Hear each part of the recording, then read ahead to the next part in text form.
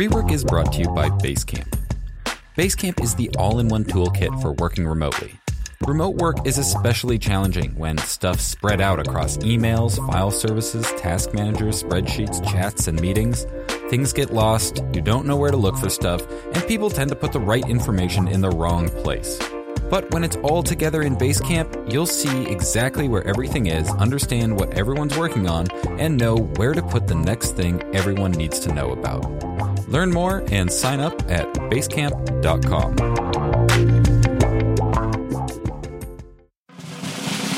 Welcome to Rework, a podcast about the better way to work and run your business. I'm Waylon Wong. And I'm Sean Hildner. As many of you know, a lot of folks here at Basecamp have been doing these live Q&A streams all about working remotely. We've been playing some of those here on the podcast, and they're also available on YouTube and at basecamp.com/remote-resources. This week, we're moving one of those live streams into our main feed. It features Basecamp CEO Jason Fried and our head of product strategy, Ryan Singer, talking about just that, product strategy. Yeah, this isn't so much focused on remote working, but instead, it's a really unique peek inside how we at Basecamp develop new products, like the upcoming email app, Hey.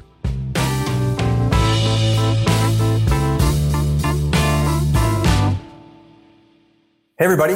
I'm Jason Fried, and Ryan, say hi. Hey. Ryan Singer. Ryan and I have been working together for 17 years. 17 years. 17 years now. 17 years. Ryan is the head of strategy here at Basecamp, and me, Ryan, and David are the three people remaining who worked on the original version of Basecamp. And we want to take this hour, 90 minutes, or however long this goes, to talk about product strategy. This seems to be a really hot topic. People are very curious about how companies or how we make decisions about what to do and what not to do and where the ideas come from and how we shape up an idea, how we pitch an idea, how we think through an idea, how we say no to things, all that stuff, including the book that Ryan wrote called Shape Up and all the ideas in there as well. And I want to start, before we take some questions, we've got a bunch queued up already, but the thing I want to kind of start with, which is something I think people get confused about, is that product strategy is not about attaining certainty. We're not out to figure things out for sure. We're not out to do something only when we know it's going to work for sure. It's certainly about improving our odds. Sometimes it's about taking a gamble, making a bet, and all these things that we will talk about. But it's not about certainty. So we're not out. So people sometimes ask us about research and how do you know it's the right thing to do? We don't know it's the right thing to do. We never know it's the right thing to do. We know it feels right, and we're comfortable with the risk that we're taking. But we're not out to know for sure if something's right or wrong or going to work or not going to work. So I want to sort of set the tone that way because it is a different approach than I think most companies follow, which is that they'll research and second guess over and over and over to try to get to 99% certainty on something before they take the leap. And we think that's very expensive, very slow, and just as likely probably to be wrong as being 75% sure-ish. So I want to start with that. I don't know if you want to add anything to that, Ryan, before we jump into questions, but I think it's a huge piece of that is we're able to do that because we cap our downside.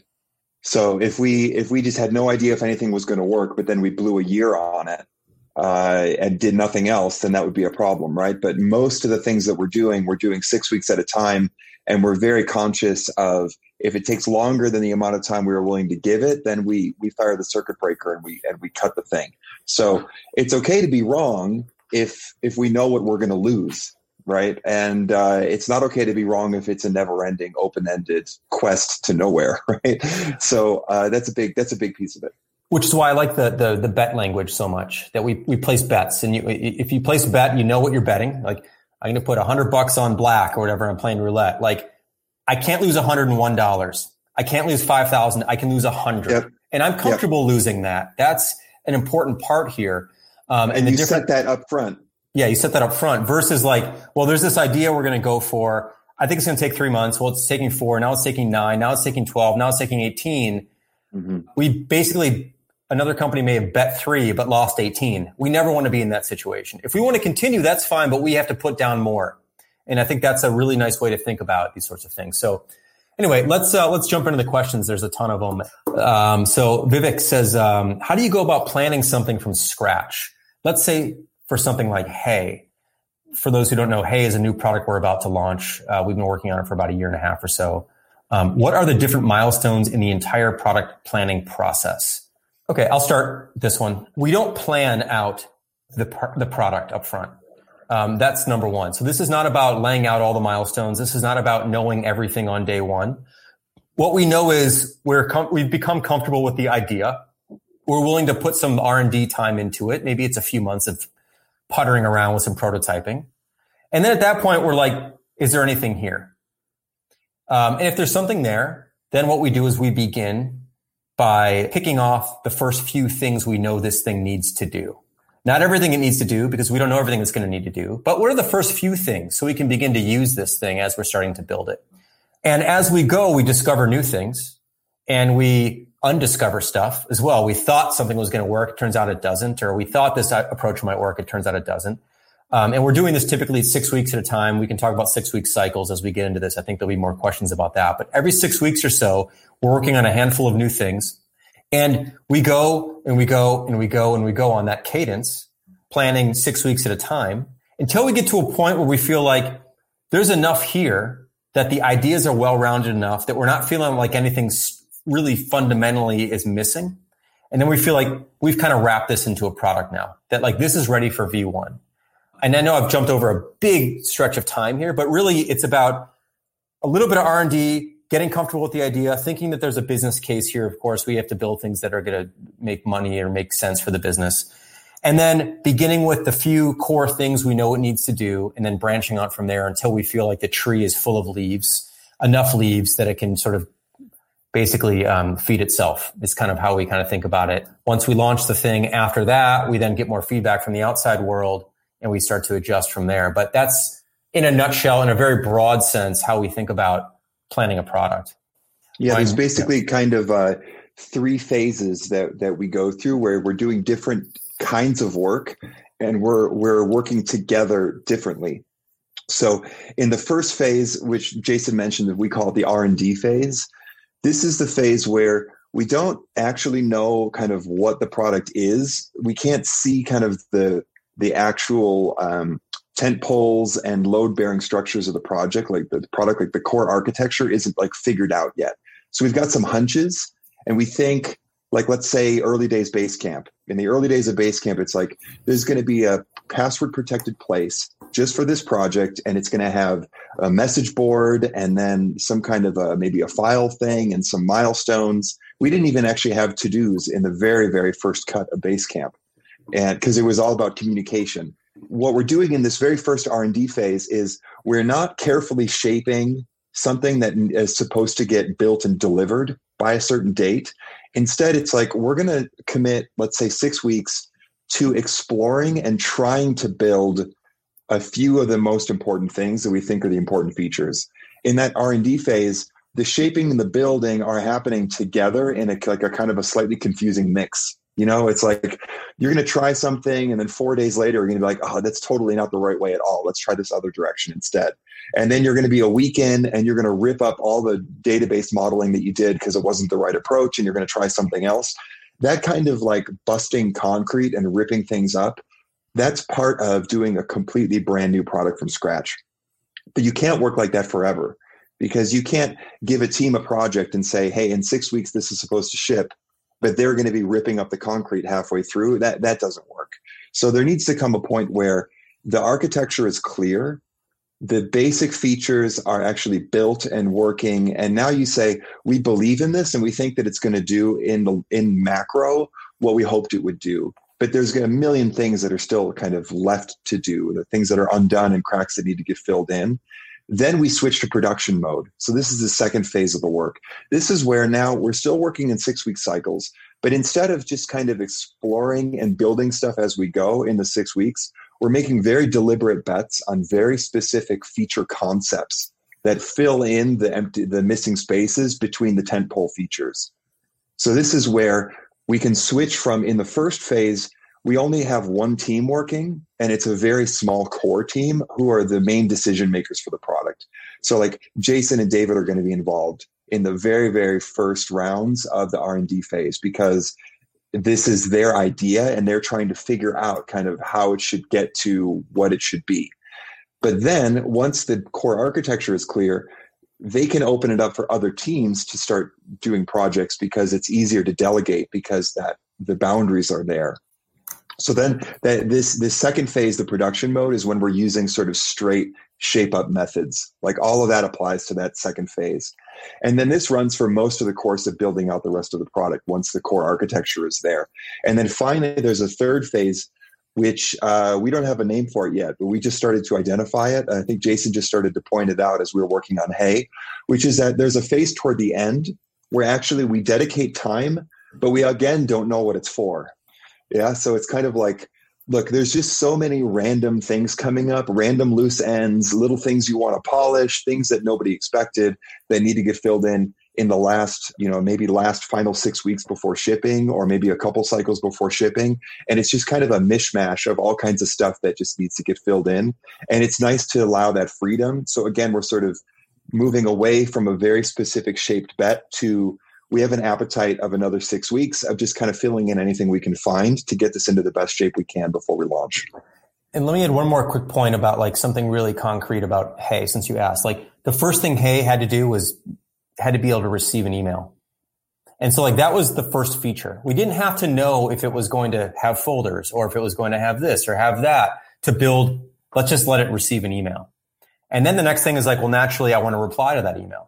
So that was the next thing we kind of built. Like, I don't even think we built composing a brand new email from scratch. I think we could only act on something that was sent to us. Like we kind of you start from this really core thing it has to do, which we call the epicenter.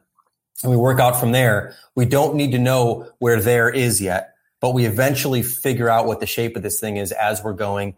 And we know, like in my head, I know there's like 7 or 8 features right now I can think of that I'd love to have in this thing. It's not going to have that in V1 because they're not essential. They don't need to be there. It'd be nice, but you got to draw the line somewhere, and there'll be an infinite amount of time ahead of us to add more things as we go, and we'll discover new things as other people start using it. So that's another key point that we start also with the most important unknowns.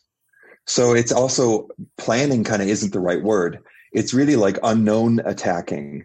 When we built Hey, the first cycle didn't have a username and password management system, right? The first cycle didn't have sign up, The first cycle was the core things of interacting with the email, and especially the things that started to touch on our unique opinions about things we wanted to do with the email.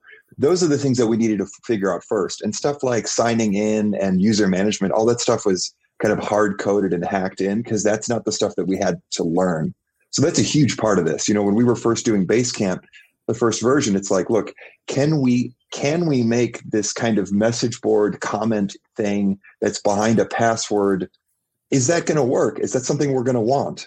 So we built that with that question mark hanging in front of us. And the whole goal of the early iterations is to sort of answer those questions. Is this what we think it is? Can we build what we think we want? And can we figure out the technical things that we have to figure out so this thing starts to hang together? All right, cool. Let's take the next one. Next one from Kenny. How do you decide how far to break down projects, tasks, lists, groups, tasks? Can you be so granular that that you reach a point of diminishing returns? Yeah, I'll speak to this. So the first thing is who is actually involved at what level of granularity.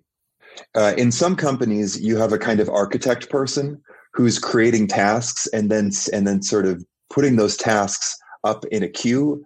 And then developers are grabbing those as tickets and saying kind of like, okay, I'll take this one, I'll take this one, I'll take that one. We have a very different approach. We're not actually defining the tasks at the level of task granularity for anybody else. We never define tasks for other people, actually. So from the shaping side, so from myself and Jason and David, when we're sort of figuring out like what the project is, we're going to figure out what is the concept of the project, what are the main pieces of the solution, kind of how do we think it's going to work, and then we're going to give that project to a team. And when we give that project to the team, there are no tasks at all and nothing below tasks either. Just here's the thing to build, here's the concept. Then the team is going to actually start to build out lists and tasks. And the main thing that they're using those for is actually to capture. So it's not a plan. It's not like we're going to come up with all the tasks and then we're going to build all the tasks and then we're going to be done. It's more like they're going to try and start building something that's in the concept. And actually, the tasks come from trying to build it. You got to totally flip the way of thinking. It's not that we create tasks and then we go build the tasks. It's that we try to build something with no tasks. And then by trying to build it, you go, oh, I'm going to have to connect this to that. Oh, we're going to need a screen to make this setting. And oh, I'm going to have to remember to make a mobile view of this button that appears on the left corner of the screen, right? And then as you bump into these things, then you want to capture them. So the tasks are a way that the team basically can put all the things that they discover that they have to do into a place so that those things aren't going to get lost. And then as far as the level of granularity goes, we have two levels in Basecamp. There's the list, which is a collection of tasks, and then there's the individual tasks. And we can get into that more, but we have a method to that. And that's where actually the lists correspond to what we call scopes, which are like meaningful chunks of the project that we can finish independently of each other. And that's something that we go into quite a bit of detail and shape up. Yeah, one other thing about that is whenever I show our own Basecamp projects, people are surprised that, like, they'll look at a to-do list, they go, that's it? Like, where's all the tickets? Or where's all the other stuff? What they're expecting to see are hundreds and hundreds of to-dos or tasks for features that need to be built. And it turns out there's like, on any given list, there's a dozen or two. It kind of depends. I mean, I'm generalizing here, but to your point about granularity, if there's 9 little tiny steps involved in, like, hooking up the sign in button to the login form, like, we wouldn't break those out into 9 separate things. It'd be like, make the sign up button work. Like, that's kind of enough for the person who's doing the work to know what they need to do to get that done. And then if there's a discussion about it, we talk about it in the comments below the to-do versus like trying to break out every individual thing. Cause then you end up with super long lists, and super long lists collect dust. They're intimidating. It feels like you're not making any progress. And the act of having to break things down into that level of sand, it's like, it's too much hitting of a rock. You don't need to break it down into tiny granules all the time. So anyway, I think that a few dozen things for an individual feature seems to be about right, max anyway, and that's about enough. Of course, I'm generalizing here, but like, really, it's not. If you feel like you're adding too many individual tasks, you probably are. There's probably too many, you're tracking too many small things. Then you forget to check something off and it's late that you've already done. And now you're setting up work for yourself. Like, you don't want to make this hard on yourself, but you also don't want to make it so general or that it doesn't communicate to other people on the project what's left to be done. Because to-dos aren't just for you. They're for their communication. It's like, so other people can see where you are in the project and where things stand. So the thing is that when you work this way and when you use a tool like Basecamp, and this is everything. There's not hundreds of tickets laying around somewhere. There's not a separate app you need to track every tiny little piece of work. There's not one place where you collect all the work that needs to be done in a separate product, and then another place where you discuss it, and another place where you share status. It's all right here in one place. And yeah, of course, I'm like pitching Basecamp in a sense, but it's deeper than that. It's a different philosophy of work, which is when everybody can see the same stuff and they use the same tool, communication becomes a lot simpler. Anyone can jump in and check out where things stand. Anyone can ask a question in the right place. And you don't have to wonder, is there this whole mountain of work I haven't seen somewhere else? And I don't have access to that thing because I wasn't given access to that thing. And I don't even know that thing exists. But shit, there's 30% of the project's not done because it's over here somewhere else. Like, they sound like subtle nuances perhaps, but they have significant impact on what you're capable of doing and the amount of time you're capable of doing it in. Team morale, the ability to keep a team small, and the ability for the team to self-manage itself. That's huge, the self-managing. The other thing is that our teams don't need to have product managers or project managers because we're assigning the project to the team as a whole, and the team is self-organizing to figure out what needs to get done and how to track that amongst themselves. All right, next one. All right, Demetrius, when you discuss your pitches and you decide what projects to execute, how often do you disagree and how do you reach a decision? You, David, and Ryan vote.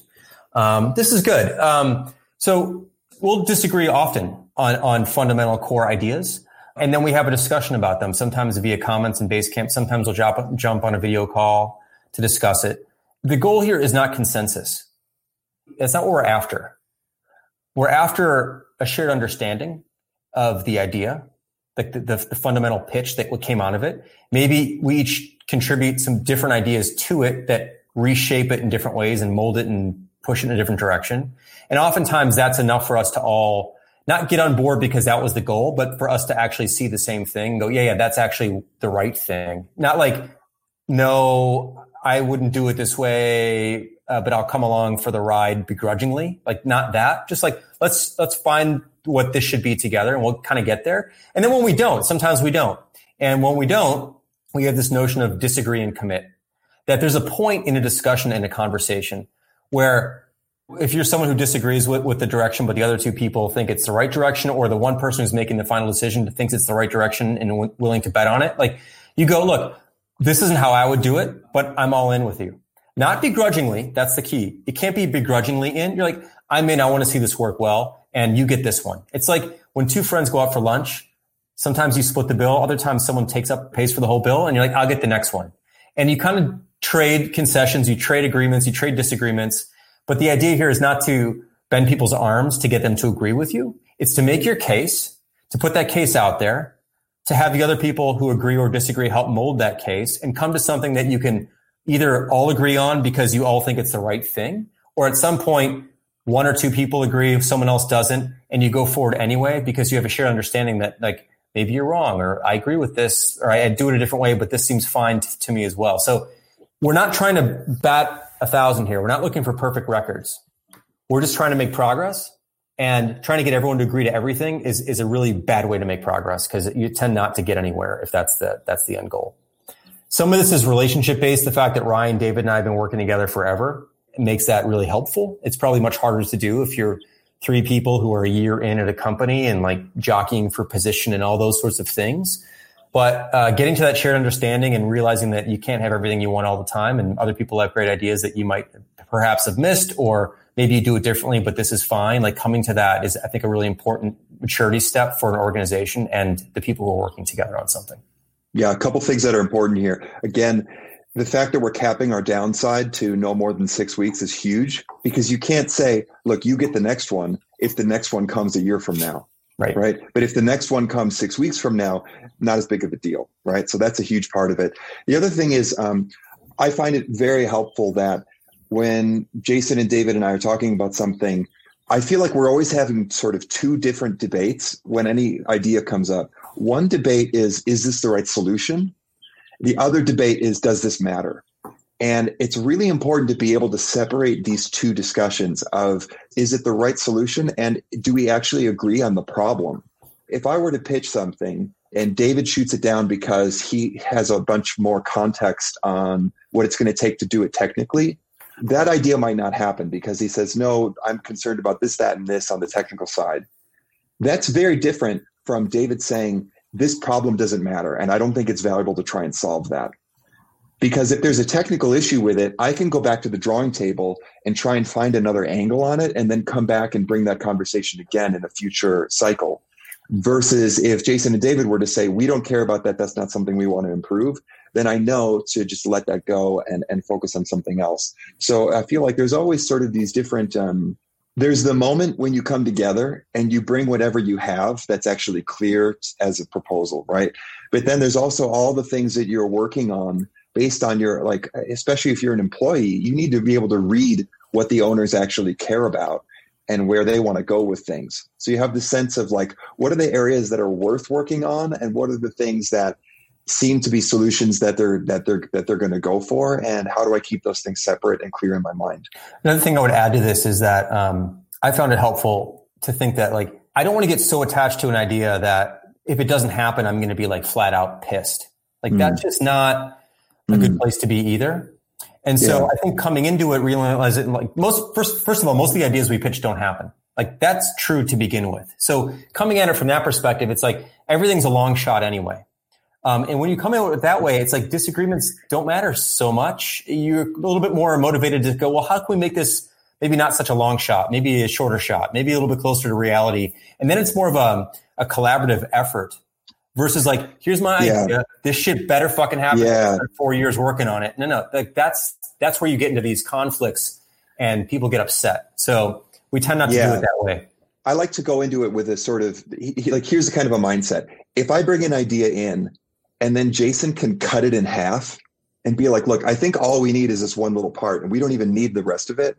That's actually like an exciting moment. That's not like, oh, you killed my thing and you made it smaller. It's no like, wow, like that's awesome that we can do that with just half of it. So it's also like having this sort of feeling and trust that because we each represent different points of view, that we can actually really improve an idea that somebody brings to the table if we consider it to be sort of still like wet clay when we bring it in. And speaking of that, most of the ideas that are brought to the table end up smaller.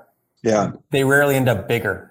They end up smaller because David cuts it back, or I cut it back, or Ryan cuts it back. And that's because we're seeing through to something else that maybe the person who wrote it doesn't see, or we have a different perspective. So yeah, it's not about ownership of these things. And it's not about like, I want this whole thing to happen. It's like, what are we trying to do here? And can we all figure out a way to do it together? And can you see something I haven't seen? And then sometimes, yeah, there's disagreements, and like, it all comes down to the degree of it as well. Like, how important is this? Like, for example, let's get concrete for a second. Yesterday, David and I had a conversation about a project we're working on for Hey, which is a demo account. Right now, I've been demoing Hey for people I know, like using my own personal account, like my personal email. Like, not good. Like, it's just not good, right? But putting together a demo account takes time, and there's different approaches to it. Like, do we generate all fake information? Do we have someone internally write fake emails or real emails that are fake? Do we pull sample emails from individual accounts that aren't consequential if someone sees? Like, what's the approach? Also, is this like spun up fresh every time? Is it a constant demo that I just jump into and I pick up where I left off? Like, there are all these different versions of this thing. And David and I had a little bit of a disagreement yesterday about how to approach it. He didn't understand what I wanted to get out of it. So he came at it from a different perspective. But then when I said, well, here's actually how I want to use this thing, he goes, okay. Well, given that, then that makes sense. Or given that approach, then we can do it this other way. So a big part of this is coming to understanding and not coming at it like ready to butt heads about like defending your idea. So this is what we call appetite. Yeah. Right. Like how much do we want to put into it? Yeah. So hopefully we hit that one from a bunch of angles, but there's the thing is with this product strategy stuff, there is no here's how you always do it kind of thing, right? Ideas are different, timing is different, market conditions are different. You may disagree with yourself tomorrow, your own self tomorrow about something you pitch. Like, it's just about thinking things through and being fair and having conversations about it and not bringing ego to the table, basically. Spikeball, our friend Spikeball in Chicago. Here we go. I know you don't really use goals, but as part of making a bet, trying to quantify the impact or what the impact might be, how is potential value creation assessed in the betting process? Ryan, you want to shoot that one? Yeah, sure. So the first thing is I'm going to be a broken record and talk about capping our downside again, because the main way that we look at everything is, look, if we suspect that something good can happen out of this, that's all going to come as like a happy surprise. So any upside we get out of this is like, awesome, something worked, right? Because we know that the downside is very limited because we're making pretty small bets, this 6 weeks at a time. That's the first framing. Then the second is sort of course, we want things that are going to have a bigger upside instead of things that have a smaller upside, right? But we don't need to have necessarily a quantitative measure or a KPI or an OKR or something like that in order to do that. My favorite way of thinking about this is I want to look at not the idea of what we're building, but the struggle that the thing that we're building addresses. So if there's a pain point of, man, like I keep wishing that we could do this, I keep wishing that we could do this, right? Then that's going to drive it. And we're going to feel like, man, this is going to be such a big improvement if we solve that problem. And sometimes we're going to have something coming in from customers where they're all complaining about the same thing. And we don't expect it to make a huge jump in satisfaction in the product or sales in the product, but it is something that's going to quiet down some unhappiness and support. Then we might dedicate a small batch project to that. There might be something like some things we're doing for BC4 right now that we're talking about that we think could actually meaningfully increase sort of the addressable market. That there's people who we think are turning away the product because it's missing something. And that if we put that in, that there's going to be a meaningful chunk of people who the product is going to come back into the consideration set for them. The way that we work here, we don't need to quantify that with a hard number. I think it's much more about looking at, we've got maybe 4 ideas that we're all sort of interested in. And can we rank those in terms of which ones we are the most excited about in terms of the pain that they solve or the opportunity that they unlock?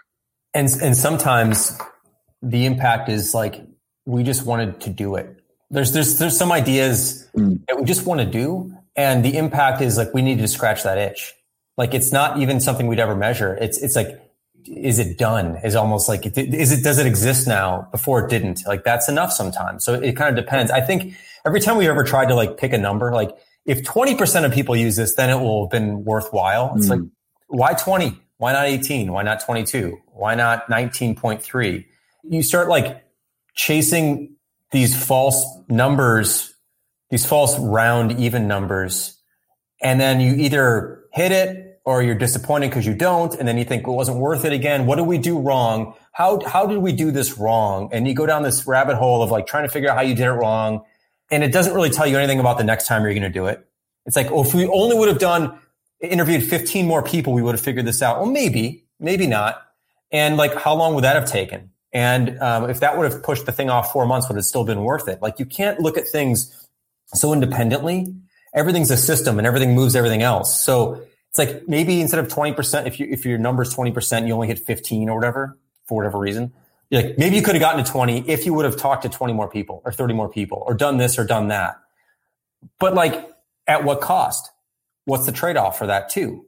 Well, we could have spent 4 years and we would have gotten to 20. Like, would that have been worth it? You would know that no, of course that wouldn't have been worth it.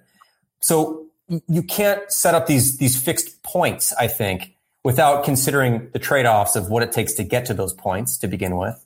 And also, why are those points there? It feels like a lot of busy work to me versus like, if you really know the product really well, if you really listen to the customers, if you hear a lot of things from support, like right now we're working on some stuff for Basecamp 3 we know is going to hit for people because we know what they want. We've been talking to them for a long time. It doesn't matter if it's 37% or 22%, the people who really want it, and we know there's a lot of them. I don't know what the number is, but it's enough.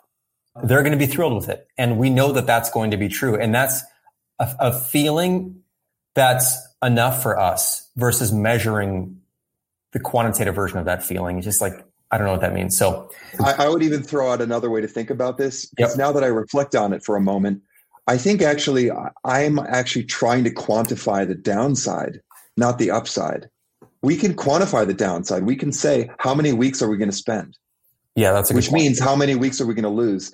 And actually, I will do data analysis if I'm afraid that the thing that we're touching is going to screw up an existing flow for people. Screw up, not improve.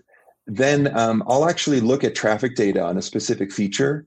And I'll say, like we're maybe interfering with, so like there's something we're working on right now that might impact a report in Basecamp, which is the to-dos completed report. And I'm a little worried about the impact on that report of this new feature. So yesterday I looked at the usage data of that report, and I saw that the usage data on that report is about a quarter of the usage of the other main parts of this feature. And it helped me to relax because it made me think, okay, even if we're kind of wrong, this is not the high traffic area of the app. The stakes are a little bit lower. The thing is, you only have so many ideas that are actually compelling at a given time based on your theory of the market, of what you understand customers are doing and what you think is working, what doesn't work. You have a theory of the market. You had a few ideas that are compelling. And then you can't measure how they're going to do, but you can sort of measure the cost of what could go wrong. So I think that's the way to think about it. It's actually, I'm really glad you mentioned that because that is really how we think about it. It's like, is this worth doing? Is this worth fixing? Is this worth setting up some time for? And if we spend this time, will we be disappointed in the way we spent it? Yeah. There's opportunity cost in time. And there's opportunity cost or sort of like a loss of options in space. Like, I don't want to put some giant honking thing on the homepage that I'm not going to be able to take away if I don't really believe in it, because I'm going to need that space on the homepage for some new thing in the future, right? So I think it's really about options and preserving your options. Yeah. This one's coming in from Twitch. If no one can create tasks for another person, how do you alert someone of a need you've discovered that needs to be completed by them? Oh, people can absolutely create tasks for another person. And we do that quite a bit in Basecamp. The point is that it's not someone sitting up on high who's imagining everything that has to be done and then like writing 200 tasks and assigning those out to people.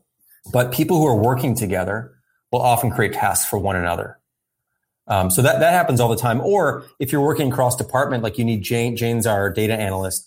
If you want Jane to look something up, she has a to-do list set up in her team, in her data team project inside Basecamp that says requests. And you can put a request on that list to ask her to look something up for you.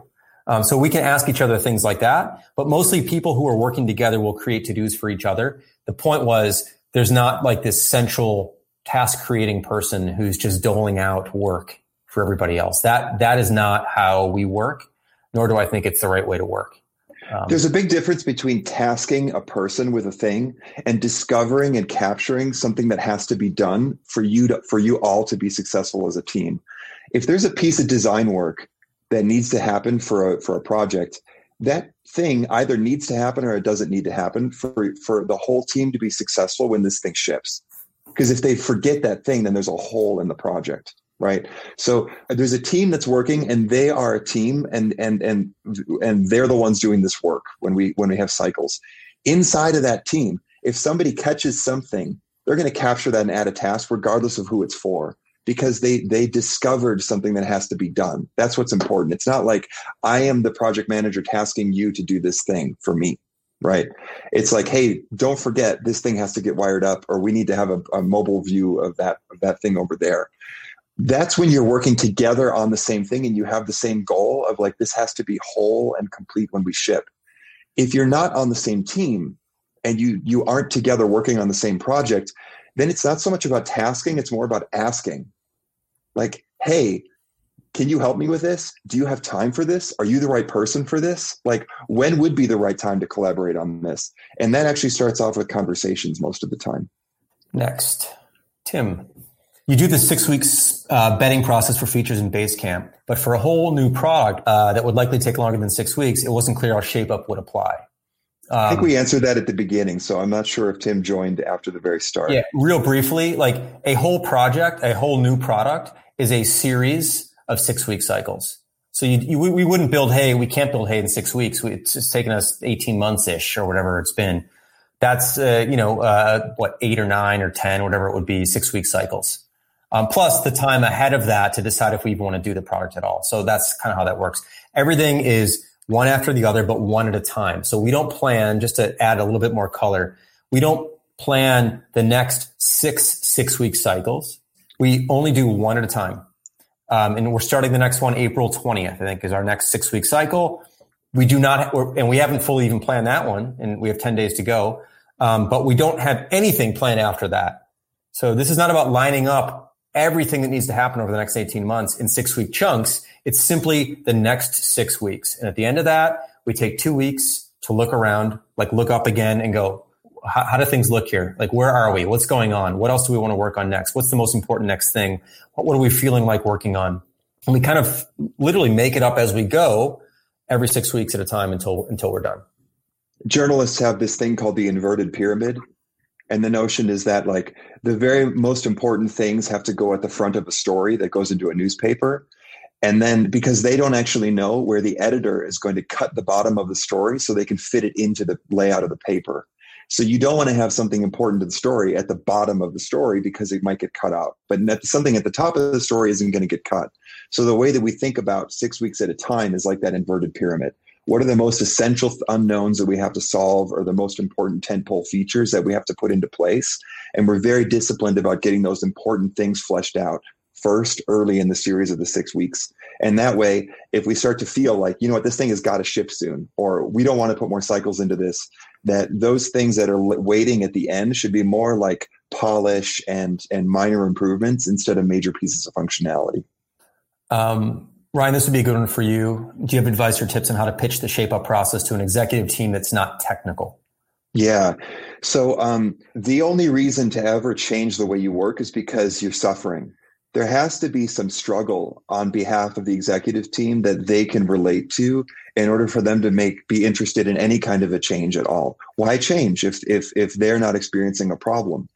So the main problems that I identified for people who are adopting ShapeUp so far are things like, we never seem to have time to think strategically. We're so busy micromanaging that we can't get ahead and think about the visionary things that we need to think about in order to take the product to where we want to take it. This is one thing. Another thing is, we've grown, and it used to be that we could just decide what we wanted to do and then it happened. But now it seems like whenever we set direction, the team's kind of getting knotted up into a big tangled ball. And why doesn't the thing that we wanted to do ship? Why can't we ship like we used to? Right? This feeling of a lack of control, a lack of being able to steer the ship, that's maybe something that they can relate to. If you're not having those problems, then there might not be a reason to change. But if those problems are there, then the practices are going to map directly to solving those. The shaping and bedding process, removing discovery from the teams and putting that up into the shaping and bedding process that senior people do, is the equivalent of putting the hands of the executives on the wheel and allowing them to steer where the product goes in a more intentional way, cycle by cycle. Giving the teams more autonomy by shaping the work and then giving them latitude inside of the shaped work to figure out the details is what frees up leadership to have time to think during the cycle, because they don't have to micromanage the execution and come up with small tasks and stuff like that. But they get to give the project to the team, trust that the team is going to get somewhere on their own. And then while the team is building, think about the next thing. So those are maybe some ideas for where to start. We'll get back to Ryan and Jason in just a moment. But first, how about a work from home tip from Basecamp's head of marketing, Andy DiDeRossi? My work from home secret is that I listen to James Brown pretty much all the time. It helps with the background noise. All of his songs are pump up jams, every single one, I think without fail. And he just keeps the energy going. And so even now, especially with all that's going on outside, James Brown is more important than ever. So pump it up. If you have any tips for working from home, give us a call and leave us a message at 708-628-7850. Or even better, you can record a voice memo on your phone and email it to hello@rework.fm. Cool. Let's go to the next one. How do you train team members to learn the work process? You hold them by the ankles and you walk over and over to the pool, and then you release. What Ryan said. Learn by swimming. Yeah, this is how we've done it, is a little bit more of like an apprentice-y kind of model, which is that we don't, like, when we hire someone new, we don't force them to read anything, or, we get them involved in a real project. And getting them involved in a real project helps them see how people who know the process do it. And I think they pick up a lot that way. That's different, though, from starting a new process company-wide or in a team with no one has any experience. That's a totally different thing. But I think if there's, let's say there's 3 people working on something and 2 of them are very experienced and someone's new and junior, like the new and junior person is, everyone understands they're new and they're junior, and that person observes and they learn by watching, and then they learn with gentle course correction and reminding them of this and reminding them of that and seeing other examples of things, which is one of the real benefits too of writing things up. Especially, if you use something like Basecamp, people can join a company and look back over the decisions that were made, the descriptions of work that was done, the ideas that were pitched. Versus if you're a verbal company and everything's happening in meetings and stand-ups and stuff, and you're brand new, how do you learn anything about the institution that you're joining? Like you have to take people's words for it, because they're telling you through verbal history of like what kind of happened and how it happened, versus when it's a written history, you can study. You can study up, you can read yourself, you can see examples, you can follow examples. And I think that's a really wonderful way to learn something. It's really beneficial for new people to be able to look at the past that way. But as far as learning a whole new thing, Ryan, you probably have more experience with this because you've been hearing from more teams who are adopting ShapeUp. What have you heard? Yeah, so the mechanics are kind of the easy part. Like, this is where the to-dos go. This is where you put your update. This is like how we kick off a project. Those are the things that are easy to see. The thing that is actually important is that people learn how to make judgment calls. So people have to make calls of, if I bump into a piece of work Is it a must-have or is it a nice-to-have? When do I ask myself that question? And then now that I've identified it as a nice-to-have or a must-have, how do I capture that and where does that go, right? And a lot of this has to do with the way that we work in ShapeUp is all about giving people actually more power and room to make decisions themselves. So a huge piece of this is actually that you give people more room to decide for themselves, but with harder walls. So like the thing has to ship at the end of the 6 weeks, and we're doing this and not that. And I'm not asking you to do discovery. I'm asking you to do the hard work of figuring out what the right execution is. And I'm valuing as the leader how hard that work is to come up with the right execution. When you make really firmer walls and softer space in the middle, actually a lot of this is about leaving them alone instead of trying to train them in something. And then because they're going to have those walls where they have to actually solve it before they hit the end of that 6 weeks, it's going to create struggling moments where people are going to be able to say, hey, how do I handle this? How do I handle that? I'm not quite sure where I need to be. And then something like the Hill chart, for example, gives you an opportunity as the person who's training or mentoring or leading to sort of see where the teachable moment is. If something isn't moving over the hill, if the to-dos aren't getting completed, if there's a lack of motion in that 6 week cycle, then you can come in and have a quick little workshop moment and say, where's the work stand? Anything you're struggling with? And then help to make the right judgment calls to unlock that, to unblock that, and then step out again. Cool. Next one. Kalina, how and when do you talk to customers directly, and how does that fit into the shaping of strategy? So this is definitely Ryan's area of expertise here. So why don't you take this? Yeah, we talk to customers as much as we can, but it's hard to do that every day, all day, because you have to do other work too, right? So for me, I'm trying to fairly regularly do interview projects, and then the interviews that I do inform our model or sort of our story of what people are trying to do out there in the market and what else they're considering and what works and what doesn't for the situations they're in. So we develop a sort of picture of what's going on out there and what works and what doesn't by talking to customers regularly. That picture that we develop of the truth of what's going on out there for people in the market and who use our product, that becomes a kind of like selection criteria or a filter for new ideas.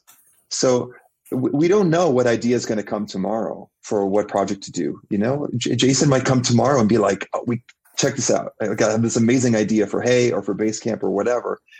And now we can use our understanding of what's going on out there in nature, in the world of the customer, and say, okay, this idea that just came up, is that compatible with what we know about what's going on with customers through our years of experience and from talking to them regularly or not? And I think that's a way to think about it. There doesn't have to be a perfect one-to-one mapping between this thing we want to do, and then we have to research exactly that with customers and everything. But if we have a broader idea of what's in and what's out and what matters and what doesn't matter to customers, then we can use that as a very sort of general fitness test against anything new that comes up. We do have cases where we'll dig in on a more micro level, and I'll just give a short example. Support keeps hearing about people asking for recurring tasks, let's say in Basecamp. And we have a sort of feeling, yeah, that would be a good thing to do. So we start to talk about it, but then we start to get into a conversation where it's hard for us to agree about what's important and what is a good solution and what is a bad solution. In a situation like that, we can actually step back and do some customer research to get a clearer sense of what circumstances people are in when they ask for that particular thing.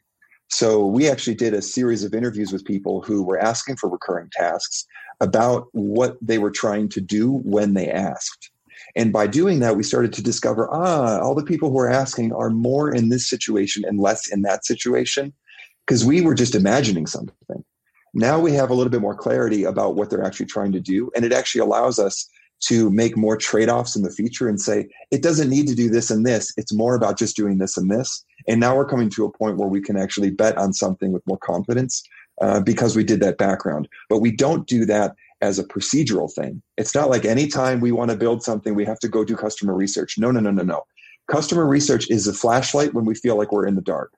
If we feel like we're in a too risky territory or we don't know how it's going to go, we can go use the flashlight and look around and learn some things. But if we feel confident or we just want to build something because we want to build it, we just go ahead and do it. This gets back to the point also about like, we're not seeking certainty. Yes. And sometimes you feel like, well, if we just talk to enough people, certainty will come for free. But that's just not how it works. And a lot of companies spend a lot of extra effort seeking out certainty that they'll never find.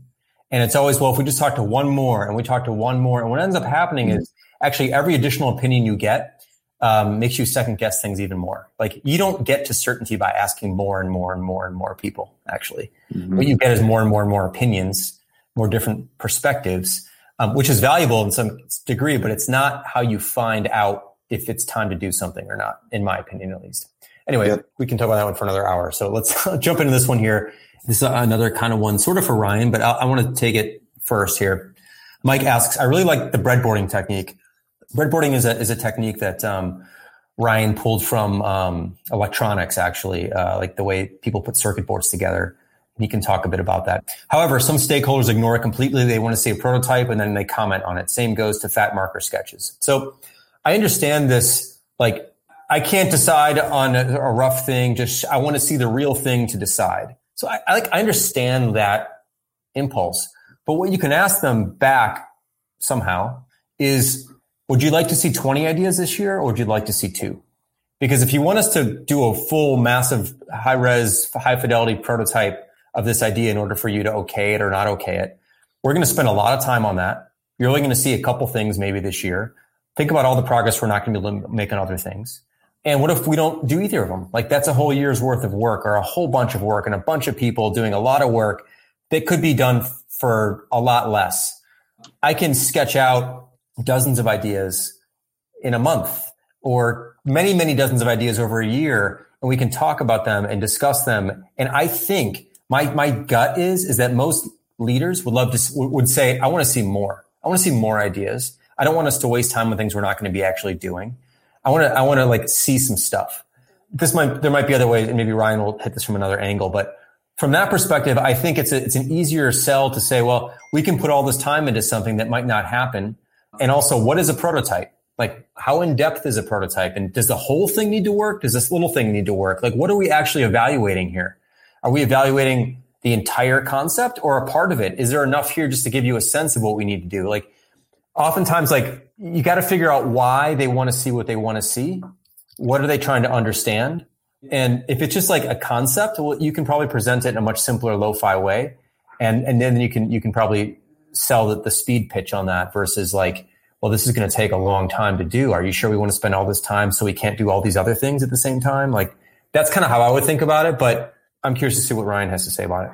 Yeah. So there's a very big difference between pitching a concept to someone to get resources and shaping a concept so that other people can build it and reach the best outcome.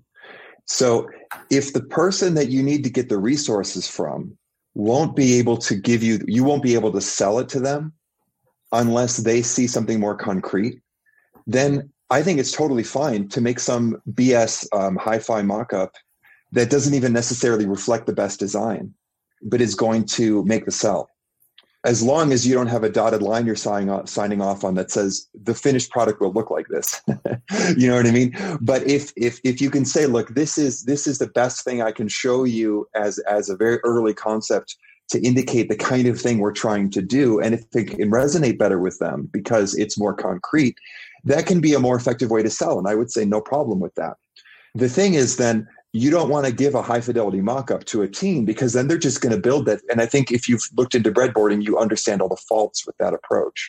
So I think you could actually do a hi-fi mock-up and a pitch to a stakeholder to get the bet made if you need to make that pitch, but then actually go back into abstraction and turn that into a breadboard for actually giving it to the team and say, look, team, I know that you're going to come up with a better way of doing this, and I want to give you the latitude to do that. And then in the end, you get a better concept than what was pitched to the stakeholder.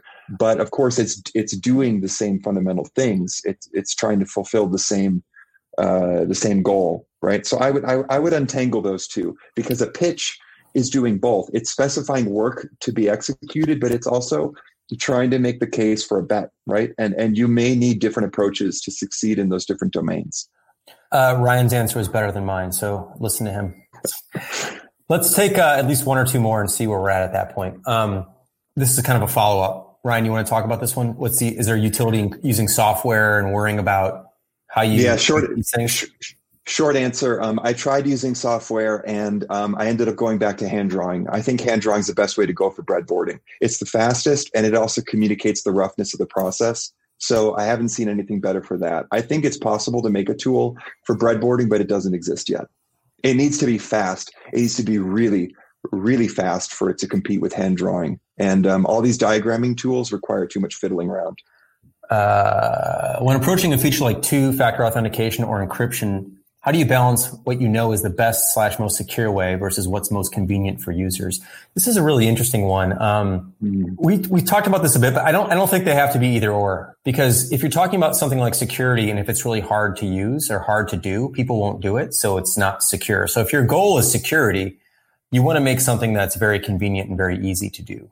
Otherwise, you're not going to get buy-in. You're not going to get adoption unless you force it on people, and there's going to be all sorts of problems probably with that. So I actually think that convenience is a feature of security and is one of the reasons why like the best, most secure things typically are really easy to do. Like you think about fingerprint technology or iris scans or facial recognition and stuff, like that's easy for anyone to do. This behind the scenes, it's incredibly complicated to build, but you get more people to buy into it because it's easy for them. That's kind of the best way to approach this, I think. And let me give you some concrete examples. Two-factor authentication, we're going to require everyone who pays for Hey, every customer of Hey, to turn on two-factor authentication. It's not going to be an option. Therefore, we had to make sure that it was not something that we can push back into the settings screen somewhere because it's a technical thing that only technical people know how to use, but that everyone's going to have to use this. And if everyone's going to have to use it, it has to be very convenient and very clear and very, very straightforward. And so I think we built a really, really nice flow around that. We spent a lot of time making sure that it made sense. That was a very straightforward flow where you get choices. So when you look at our flow in Hey, the first question is, have you ever done this before? Do you even know what two-factor authentication is? Because if the answer is yes, you don't need to be told a whole lot more else to do. It's like, here's the QR code, scan it with your thing. Good. If you go, I have no idea what two-factor authentication is, there's a different step-by-step hand-holding process that explains what this is and why it's good for you and why you need it and how to do it and how to set it up. There are two very different outcomes, or I should say two very different paths for the same outcome. And so that was a conversation we had internally about how do we make sure that, because like if I want my mom to use Hey for email, she doesn't know what two-factor is. Like I know what two-factor is. We can't just have a thing like turn on two-factor and then like throw a QR code, because even like a QR code's intimidating to some people. So you really have to think these things through, I think, if you want to get adoption and to make something particularly secure. As far as encryption goes, I mean, there's obviously some speed downsides and some things you can't do if data is totally encrypted at rest. Searching can be difficult. There's some trade-offs there as well, and you have to figure that stuff out and figure out, again, like this is all about trade-offs. It's not about like you can't always have everything you want the way you want it. It's like, what are you going to trade off for this, for that? And so we have had discussions about that, and there's always ongoing discussions about that as well. I think when you see security being adopted, it's because it's convenient. I just don't think you can make inconvenient security work for people.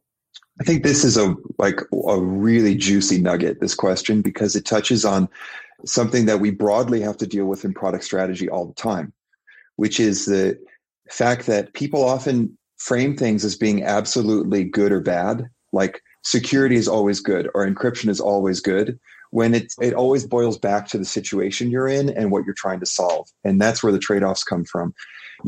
Security people are a lot like lawyers. Every time you go to a lawyer with something you think you want to do, they will tell you why not to do it.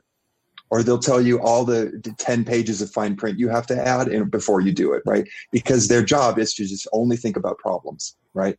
So if we only did what security people said, then everything would constantly be absolutely secure, and we would have retina checks on all of our houses instead of keys in our locks. But if we look at the circumstance, we can start to make judgment calls. So for example, there's a cost side and there's a value side.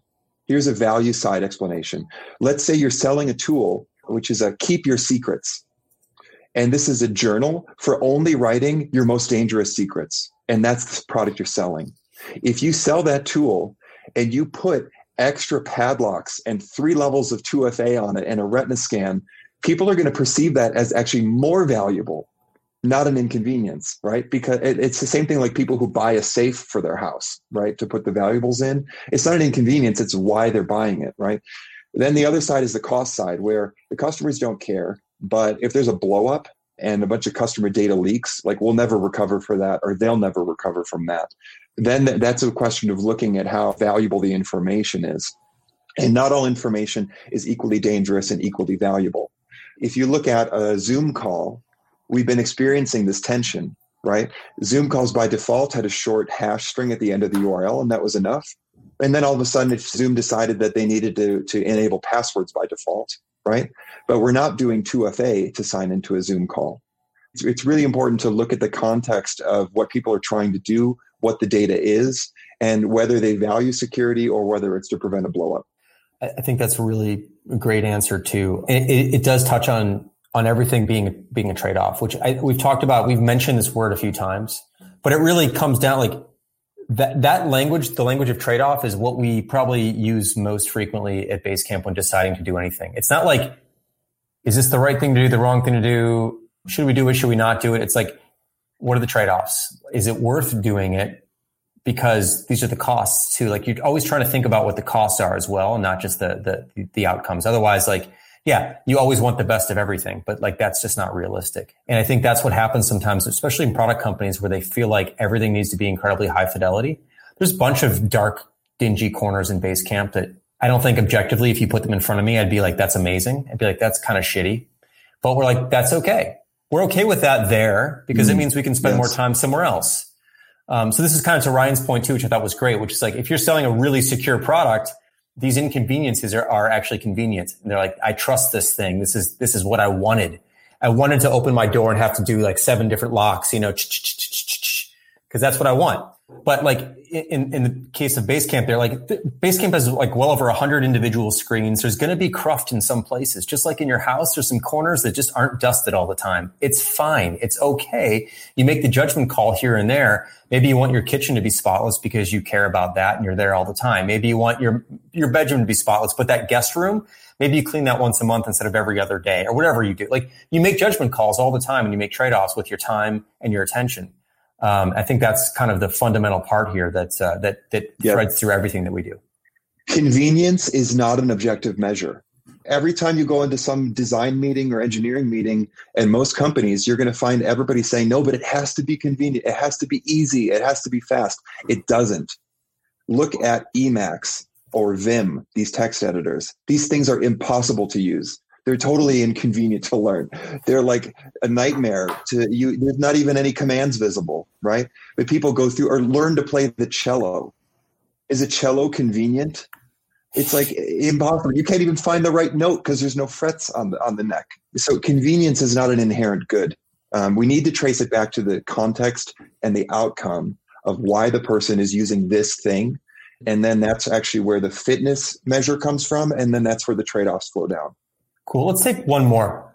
Tucker, number 1. That's a nice cheat. Like, 1 question, here's 2. But that wasn't your fault, Tucker. How do you decide to work on Hey? Or how did you decide to work on Hey? What's the bet? And 2, how did you structure the team separate from Basecamp? Good. So we actually started working on Hey not as an email tool. We were actually initially working on Hey as a brand new version of Highrise, which is a CRM tool that we built launched in 2007, has been upgraded many times since then. But we were looking at launching, like redoing Highrise, like we did with Basecamp. We had Basecamp Classic, then we did Basecamp 2, then we did Basecamp 3. Highrise is essentially Highrise 1, Highrise Classic. It's been adjusted many times over the years, but it's fundamentally the same thing. And we're like, let's do something new here. We have some new ideas. So as we began to explore those ideas, what we realized was that we were actually building an email thing. We didn't know it was going to be an email service yet. We didn't really know what it was going to be quite yet, but it became clearer and clearer that that's where it was headed. And so me and actually Jonas and I were working on this thing early on. And then I brought it to David and I said, hey, David, here's this idea. Cause I know we talked about working on Highrise and we were like, here's what actually came out. And as we got into it, we started getting more excited about this idea that like email is something that's the only other way we communicate as a company primarily, but we communicate with the outside world that way. Internally, we communicate 100% basically in Basecamp. But with the outside world, accountants and vendors and and new business opportunities and marketing people and all sorts of things we communicate outside via email. And we just had some new ideas that were brewing through this exploration of Highrise. And then we kind of started to think about this actually should be an email thing, full blown. And then we started thinking about it differently because we opened our mind to new opportunities here. This wasn't CRM. CRM was actually holding us back. It was like, this is actually email. What can we do with email? What are the struggles we have with email? Man, we struggle with email all the time. Email is one of those things that's been with us for so long that you don't even remember the struggles. But like the fact that you have to star an email to remember to reply to someone later is a completely broken setup. Like that star can mean 15 different things, but that's the only hack that you have, or you mark it unread. Like, so you don't want to forget it, you mark it unread. Like we just put up with these things and we shouldn't have to. So we started to come at it from that perspective and then got really excited about it. And the excitement continued to drive the momentum on the product. And then we started having it do other things. And initially it was just going to be a business tool for email, but then we decided that it should be a personal thing as well. So it kind of went in a bunch of different directions, but it didn't start out this way. It started out as a new CRM product originally. The bet is, well, we want to provide an alternative to basically the only email system that really exists for the mainstream, which is Gmail for the most part. There's also iCloud and there's Yahoo and there's some other things, but basically everyone you know has a Gmail address. And we think that there should be an alternative to that. We have a different take on this. And so the bet is that we're going to find enough people who when we show them the things they're struggling with that they may not even recognize that they're struggling with email are going to want what we want to put out there. And we think it's going to be worth our time and we're excited about it. So there's no it's not like this is going to be bigger than Basecamp. We don't even have a number on it. Like this needs to do X million a year to be successful. That's not where we're at with this kind of thing right now. That's not what we think about when we build new products. Like, are we excited about this? Do we think we have something here? Do we feel like we're on to something? And is this a big enough addressable market that it's worth putting time into? And email is, of course, like a very, very large market. Jason, how did it work? How did it work out in terms of like, you didn't come up with the idea and then bet like 18 months. You know what I mean? Like, sure. Where's that tipping point and what's that transition? Yeah, it was pretty loose. So when we first started again, we were dabbling with some stuff for Highrise. And as we kept building it, we kept looking at like email conversations and we're like, this is just email. And then this was probably a few months of just back and forth, Jonas and I messing with some stuff. So you kind of carved out Jonas's time. Yeah. For a couple cycles, like one cycle after the other, because you felt like it was promising enough to sort of explore this thing to see like where it goes. Well, I mean, it goes back even further, right? So Highrise was a tool that we started in 2007. We then kind of spun it off, had another team running it for a few years. We then took it back and then we had it in our hands. And what are we going to do with this? Well, let's think about making it. What could we do if we made it better? Like, what would it look like? What would a really clean new Highrise look like? And so let's take a few months to think that through. Not the whole company, but 2 people basically. So yeah, it was a couple months, so a couple cycles basically ish. Mm-hmm. And then it got to a point where I showed it to David. David got kind of excited about it and we started messing around with it some more, probably another month or so messing around until we decided to actually begin to build it for real. So before that, the prototype was pure HTML mockups. So we could like click through it and play with it and imagine using it, that kind of thing. And then we started dedicating some basic resources to it, not full cycles yet, but David got involved and started building some of the back end and started building some stuff so it could kind of start to work. And then probably a few months into that, we finally said like, we're going to do this. We've made a call to do this. And that's when the official cycles began. There's a really interesting escalation here. Yeah. Of you can carve out some time for Jonas, and between the two of you, there's no programmer there. And there's this sense of like, it has to be compelling enough for David to be willing to carve out his time to do programming, especially at the architectural level.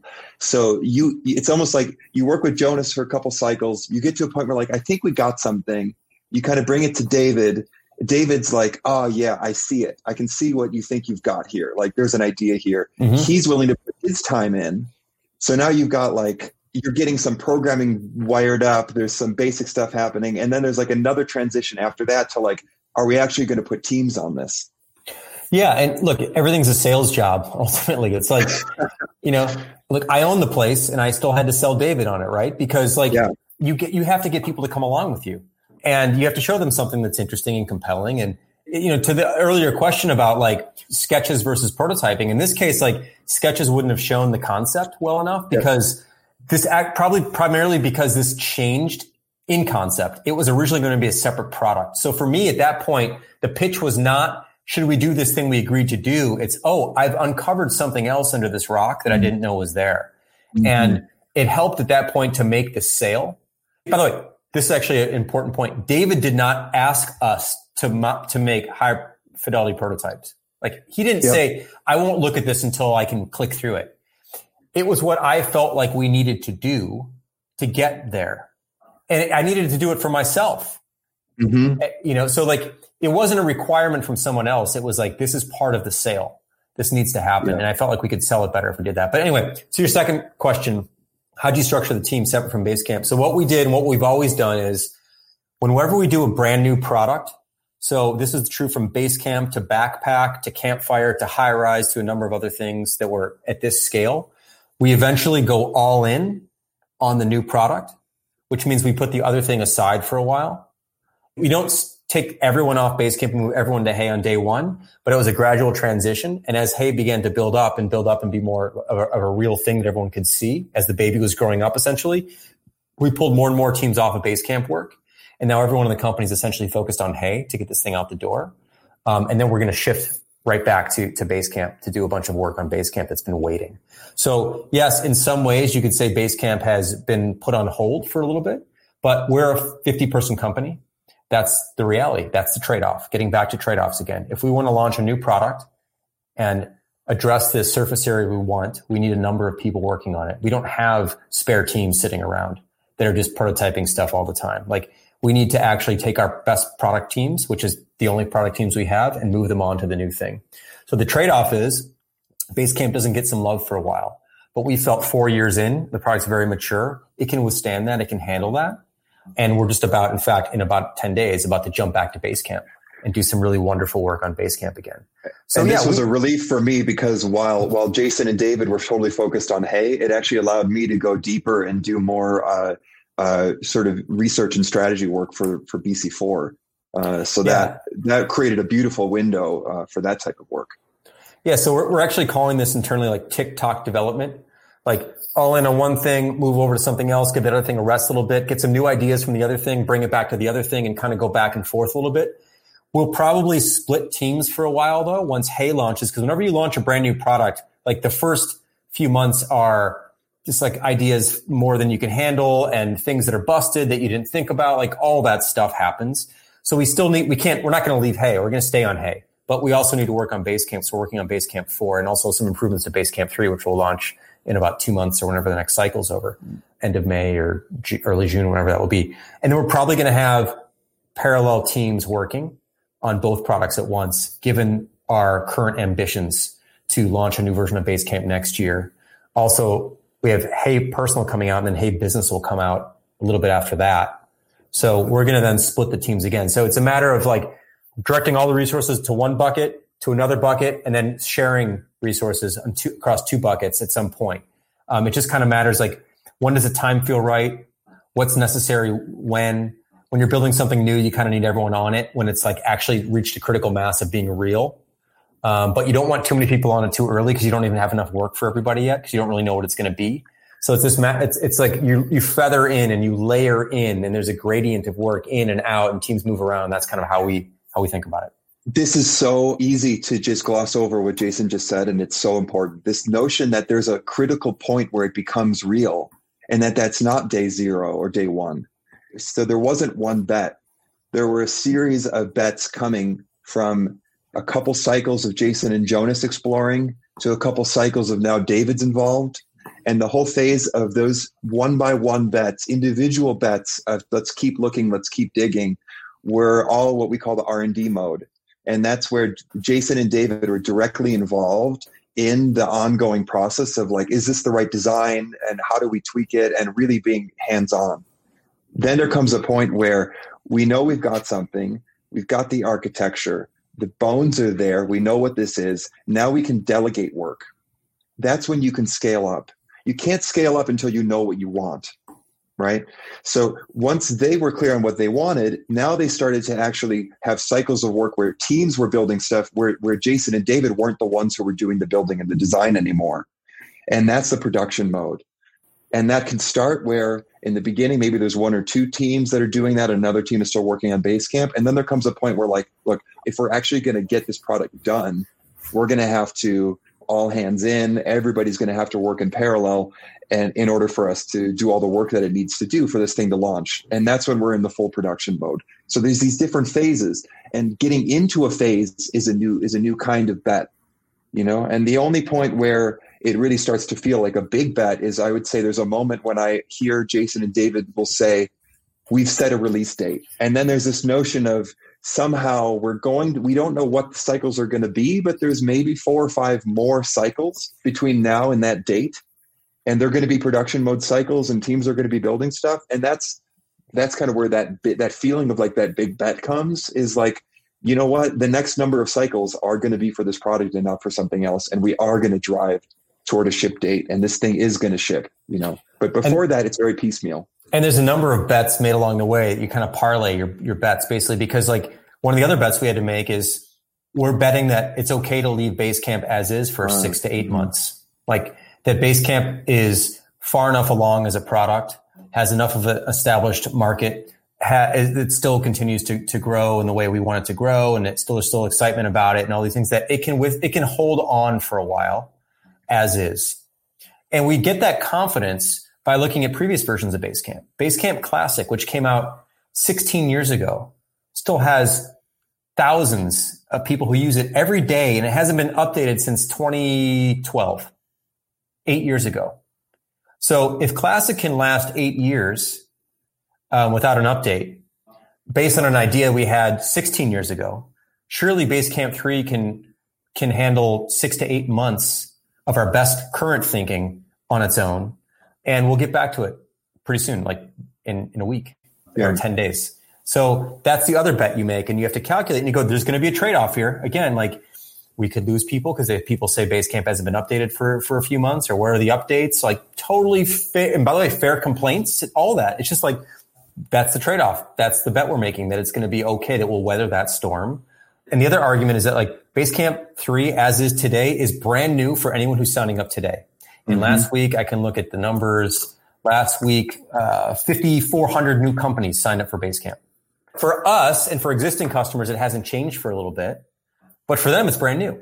And so we think that that's okay too. So, you know, it's just a matter of feathering in moments. And even like one more example, this feathering thing, which I think is important, because I feel like, and Ryan, I think you got to it. Theory and practice are different here. Like in theory, it's like a company decides to do something and like it's all in on this, and the company stops doing this, and you move on to a new phase. And these things are like so blocked. They're blocks, but they're really fluid. They're fluids. And it's because, like, for example, we're inviting people to Hey right now, beta testers. Okay. Someone has to do customer service for beta testers, right? Who's going to do that? Well, I'm going to do it. I'm going to do it for a while because I'm working the product. I want to know exactly what people are struggling with. I want to know what exactly isn't working. I want to know every single typo, whatever. But I don't want to do that forever because I have other things I need to do too. So I'm feathering in myself to do support for a while. Then we'll begin to feather in some people on the support team and train them up on the product. We'll make these very fluid transitions between one phase and another. It's not this rigid, this endpoint and this starts. It's really not that way, except for like the 6-week cycle thing is. But as far as like moving resources around and whatnot, it's typically very gradual. And I think it helps to reduce the risk and also to provide you with some feedback. Like if you push a little bit too hard, you don't upset the cart quite as much. Like you can feel the push coming in. We need to slow down right now, or there's too many people involved here, or whatever it might be. Also, from a strategy side, Jason and David were leading the push on Hey. I was kind of in a role where Jason might pull me in once in a while if there was if they were at a weird fork in the road or something was a little bit murky, and maybe I might contribute some perspective, but it was more like their thing that they were leading. And then I actually felt kind of responsible to play some both offense and defense on Basecamp strategy while they were busy on Hey. So on the one hand, I really wanted to be able to push forward Basecamp. So like when it came time to come back to Basecamp, I wanted to have some very, very new, exciting ideas for where to take it. But at the same time, it's a little bit nerve-wracking to leave a product alone, for that amount of time. And so I felt sort of responsible to play some defense too. There's a million ideas of like cool stuff that we want to do, but there's one or two things that we like kind of know that we have to do because of our idea about where things are going competitively over the next, maybe, I don't know, year and a half, 3 years, something like that. Like it's not so fixed, but it's important to keep an eye on those things and to stay in touch with the market in order to have a sense of what are the odds. It's more of a feeling the weather than it is a number, but you need to have a sense of, is winter coming or is spring coming in some aspect of the market? And then you want to be in a position to make your bets on some basis of being informed. Cool. This was good. This is about 90 minutes, so it's probably more than most people can handle. However, I know there's actually, because I was looking on Twitter, dozens of additional questions. So I think we'll probably do a second edition and maybe a third edition of Ryan and I doing this if people want that. So thanks for tuning in and for all the questions. And thanks, Ryan, for participating and always giving the answers I wish I gave. And thanks to Andy Andy behind the scenes for producing this and pulling the questions and lining everything up.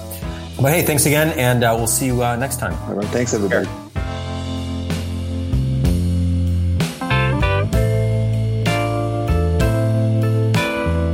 Rework is produced by Waylon Wong and me, Sean Hildner. Music for the show is by Clipart. We're still periodically doing these live going remote Q&As.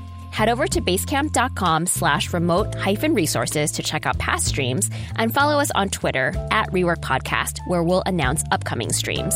We're also still collecting your tips and tricks for working from home. You can leave us a voicemail at 708-628-7850 or record a voice memo on your phone and email it to hello@rework.fm. Rework is brought to you by Basecamp. Basecamp is the all-in-one toolkit for working remotely. You're wondering how you'll quickly transition your team to remote work? People are stressed, work feels scattered, projects are slipping, and it's tough to see and manage everything. With Basecamp, everything will be organized in one place, your team will be working together, even though they're physically apart, you'll be on top of things, and a sense of calm will set in. Check it out for yourself at basecamp.com.